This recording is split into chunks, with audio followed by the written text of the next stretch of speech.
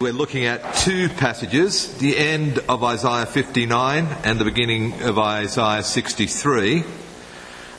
These two passages form bookends around a section in which we look at the New Jerusalem, the glory of Zion.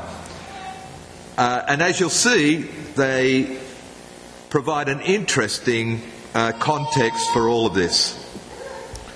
So firstly, Isaiah 59 from halfway through verse 15. So you'll find that on the top of page 1157.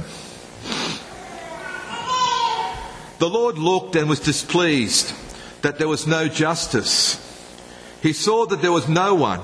He was appalled that there was no one to intervene. So his own arm achieved salvation for him, and his own righteousness sustained him. He put on righteousness as his breastplate, and the helmet of salvation on his head. He put on the garments of vengeance, and wrapped himself in zeal as in a cloak. According to what they have done, so he will repay wrath to his enemies, and retribution to his foes. He will repay the islands their due. From the west people will fear the name of the Lord, and from the rising of the sun they will revere his glory. For he will come like a pent-up flood that the breath of the Lord drives along.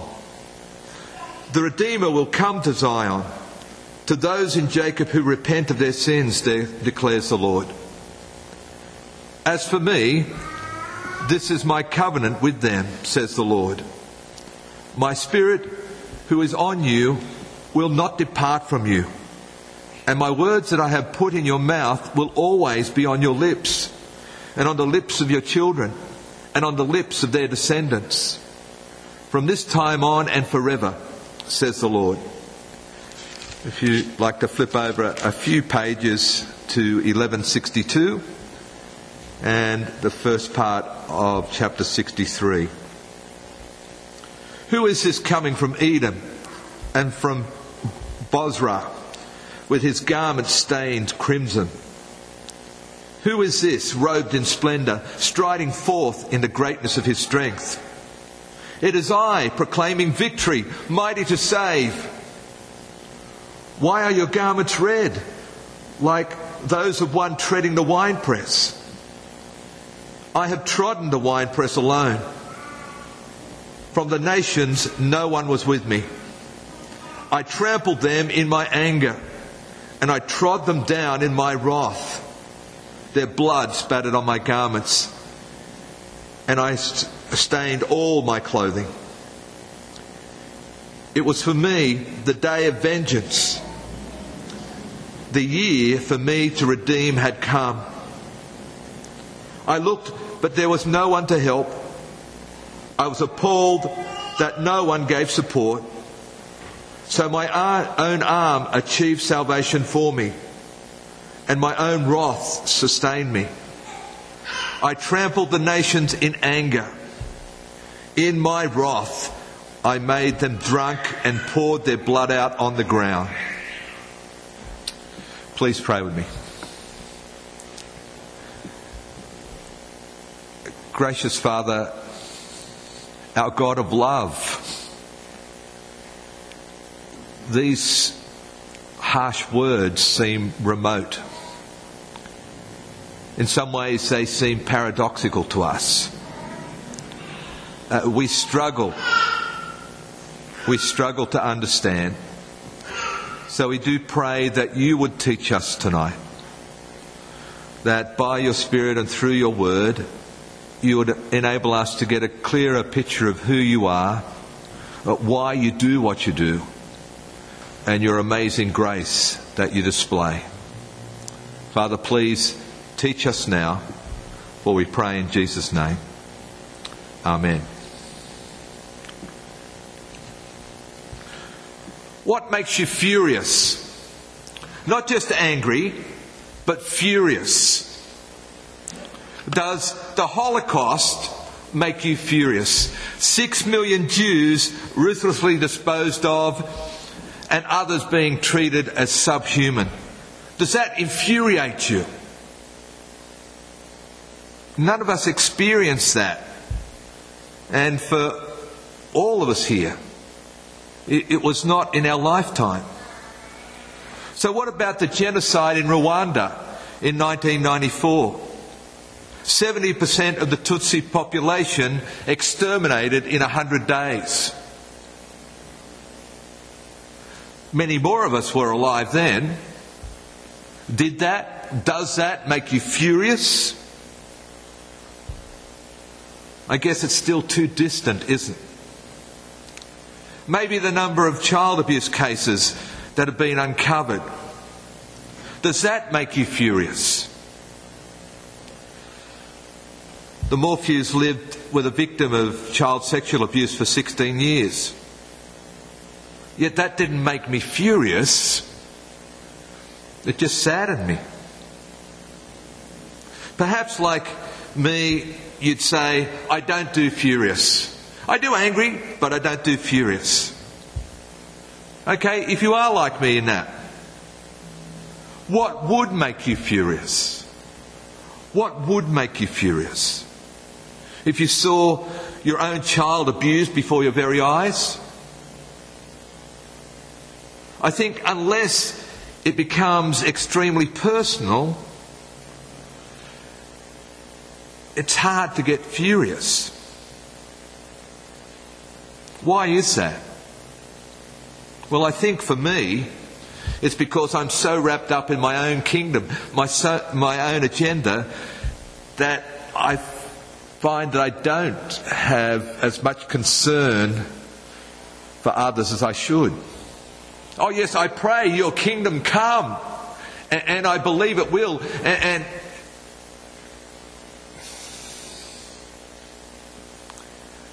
but I think the reality is that we all, to a greater or lesser degree, are unable to look too much beyond ourselves. Seldom would our sin make us furious. I can't think of a single time when my sin has made me furious. Today we look at the wrath of God. Why is God so furious, so wrathful? He did see his child abused before his own eyes. God has seen all the episodes of genocide, each blatant slaying, each child abuse, every dehumanising act, every aborted child, every sin through the centuries. And each of these has not only been taken as a personal affront of his precious creation, but a personal assault on his character. If we'd kept reading in chapter 63 for a few verses, when we got to verse 9, we would have read these words. In their distress, he too was distressed. In their distress, he too was distressed. Why is God so wrathful? Because he is so compassionate, so empathetic, so loving. If God was not infuriated by sin, sin would just roll on unrelentingly. Praise God for his wrath. Towards the end of chapter 59, we see God's response to injustice. Here God is seen as a sovereign conqueror. God is displeased and appalled.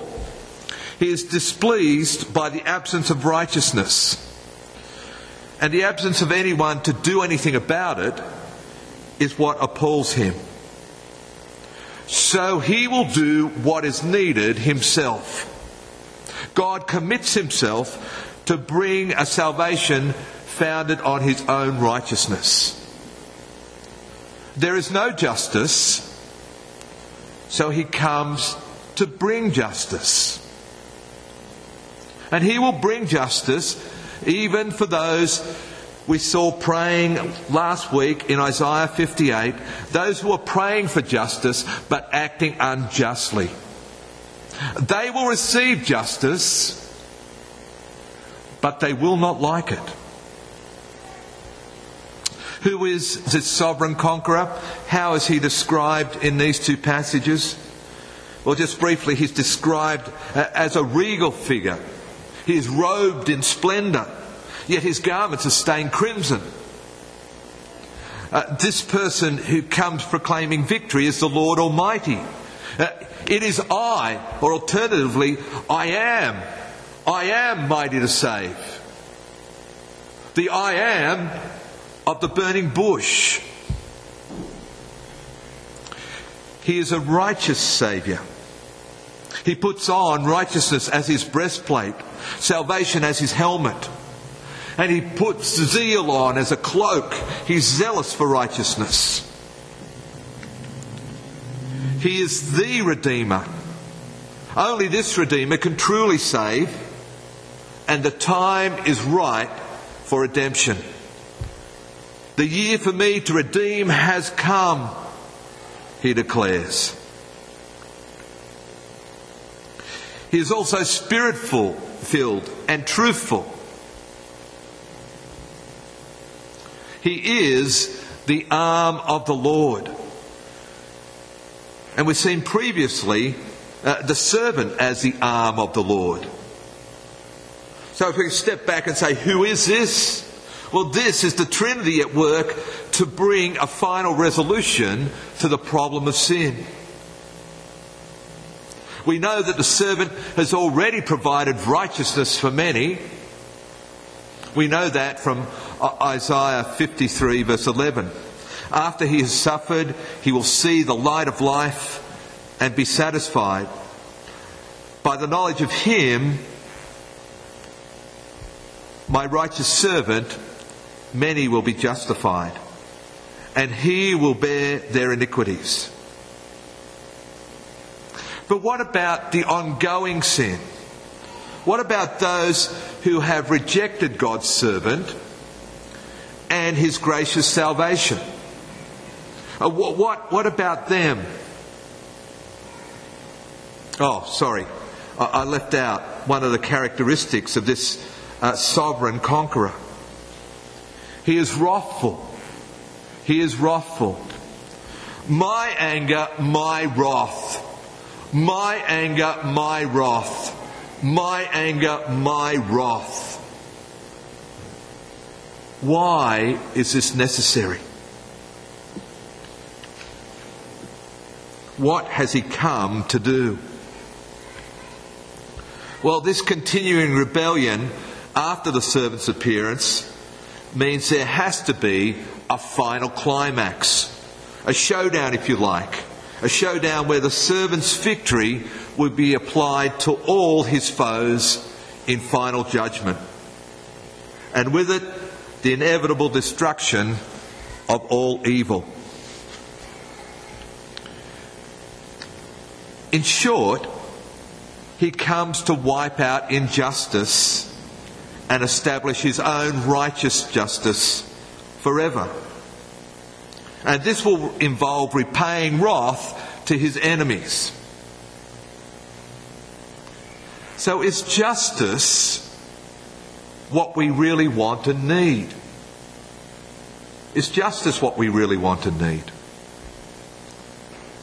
We know that God's wrath was poured out upon his Son at Golgotha. If people reject his sacrifice, his offer of grace, his offer of complete forgiveness and renewal, then they will have to bear God's wrath themselves. God will trample them in anger, in wrath, in righteousness. There is nothing unjust about this. Nothing unjust about this. This is giving justice to those who reject grace. To those who want justice and not grace, they get an ugly justice. If there is no anger against sin, then there is no need for judgment, but ultimately no true justice. There is no true justice without wrath. Such is the enormous affront of humankind's sin to God. There is something else that the sovereign conqueror is coming to do. We see in both chapters 59 and 63 these words, "My own arm, my own arm." And we've heard references to the arm of the Lord over several weeks. Let me take you back to the first one that we looked at in Isaiah 40, verses 10 and 11. "See, the sovereign Lord comes with power, and he rules with a mighty arm. See, his reward is with him, and his recompense." His reward and his recompense accompanies him. "He tends his flock like a shepherd. He gathers the lambs in his arms and carries them close to his heart." This strong arm brings wrath and redemption. There will be judgment and salvation. This same arm will gather his sheep and hold them close to his heart. He is both judge and protector. On that final judgment day, not one of his flock will be lost.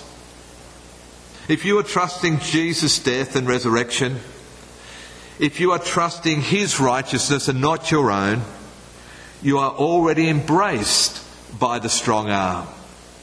That strong arm is holding you close. In Isaiah 59:20, we see another often repeated word and a key here. So in 59:20, the Redeemer will come to Zion, to those in Jacob who repent of their sins, declares the Lord. Repentance is a mark of membership to the flock. Turning from sin to God. Turning from self to God. Dying to self. Repentance is a key. Daily repentance. Daily turning to those welcoming arms. What will God's wrath look like for you who trust Jesus? What will God's wrath look like on that day?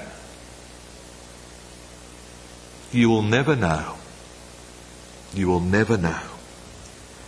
Fear him now, and you have nothing to fear.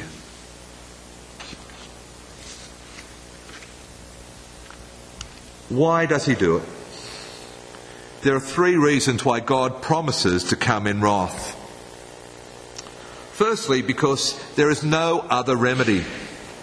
No person can remedy this situation, this sin problem. God looks and there is no one to intervene. I looked, but there was no help. Because we are all tarnished with sin. Because we are all wanderers at heart. And we cannot do what is needed. We all fall short. We all need a rescuer, a redeemer. If God hadn't acted in Jesus, we would have to confront God's wrath. And we would be unable to withstand it. Why does God promise to come in wrath? To ensure the total destruction of evil. This is what we want. We want all wrongs to be put right, and for this to take place, there has to be a reckoning. If we want justice, there has to be a reckoning, a tallying, an accounting, a payment. And if we reject the payment that has been made, we have to pay it ourselves. Why does God promise to come in wrath? To guarantee an eternal redemption. Not partial, but total. Forever. The renewal of all things. If we really do want things to be perfected, there is no other way. There is a final question here. A question that was asked of Jesus in his day and a question asked most days since. When does God come in his wrath? When will this coming be? Well, the answer is he has come and he will come. God has poured out his wrath upon Jesus on the cross and he will come at some future time. The Gospels suggest that the time is only known to the Father. It will be unexpected. It will come on an unexpected day because it will be a day just like today. It'll be a day when people are eating and drinking and marrying. It will be unexpected, but an ordinary day. Much of Revelation speaks of this future coming wrath, this final judgment. Here are a few verses from chapter 6. Then the kings of the earth, the princes, the generals, the rich, the mighty, and everyone else, both slave and free, hid in caves among the rocks of the mountains. They called to the mountains and to the rocks, "Fall on us and hide us from the face of him who sits on the throne and from the wrath of the Lamb. For the great day of their wrath has come, and who can stand it?" Even at this last day, even in this last day, people are crying out to the creation to save them instead of the Creator. It's a bit hard, isn't it, to envisage a wrathful Lamb. But this isn't Jesus meek and mild. This isn't gentle Jesus. Those who hid their faces from him at the cross, those who have turned from him since, will again seek to hide. As there was no hiding in the garden in the beginning of the Bible, there is no hiding at the end. The wrathful Lamb will take the wrath that was placed on him on the cross, and he will inflict it upon all those who want justice but have shunned grace. Those who want to compare their righteousness credentials with the righteous one will be horrified. They will not stand. This day is certain to come. For the Lord God has spoken it. It is certain to come.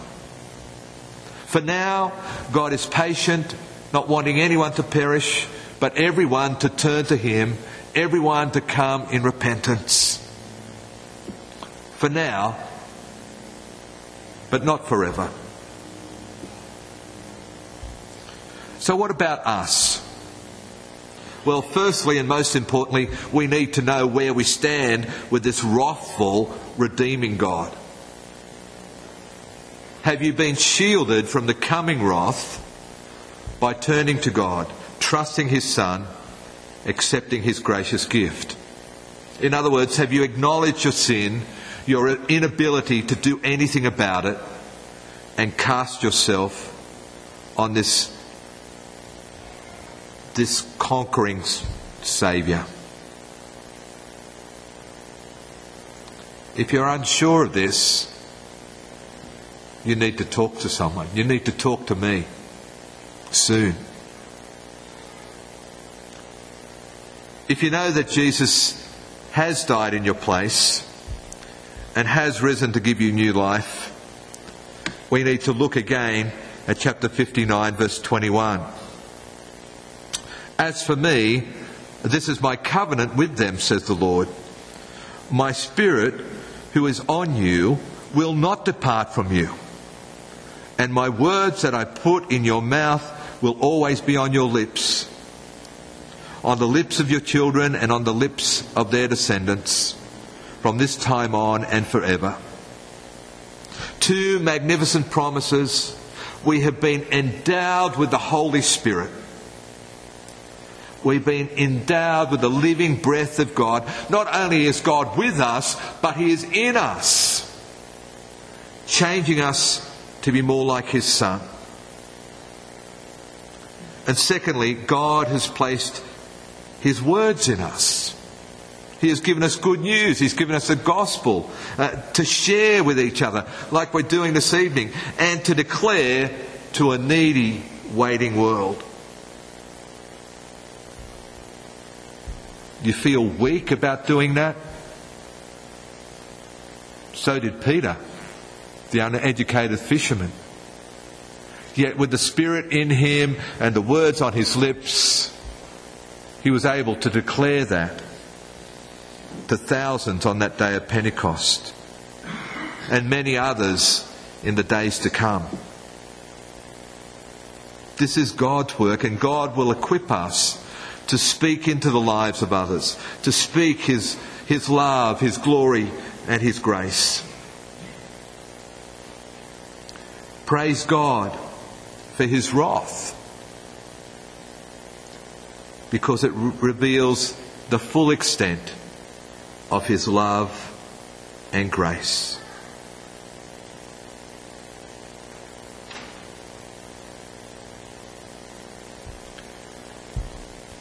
Grasp grace.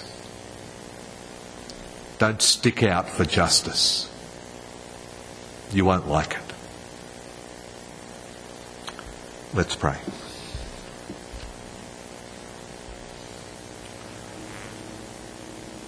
Loving Father, we do thank You that in Your wisdom, in Your majesty, in Your love and grace, You have made a way for us and for all people.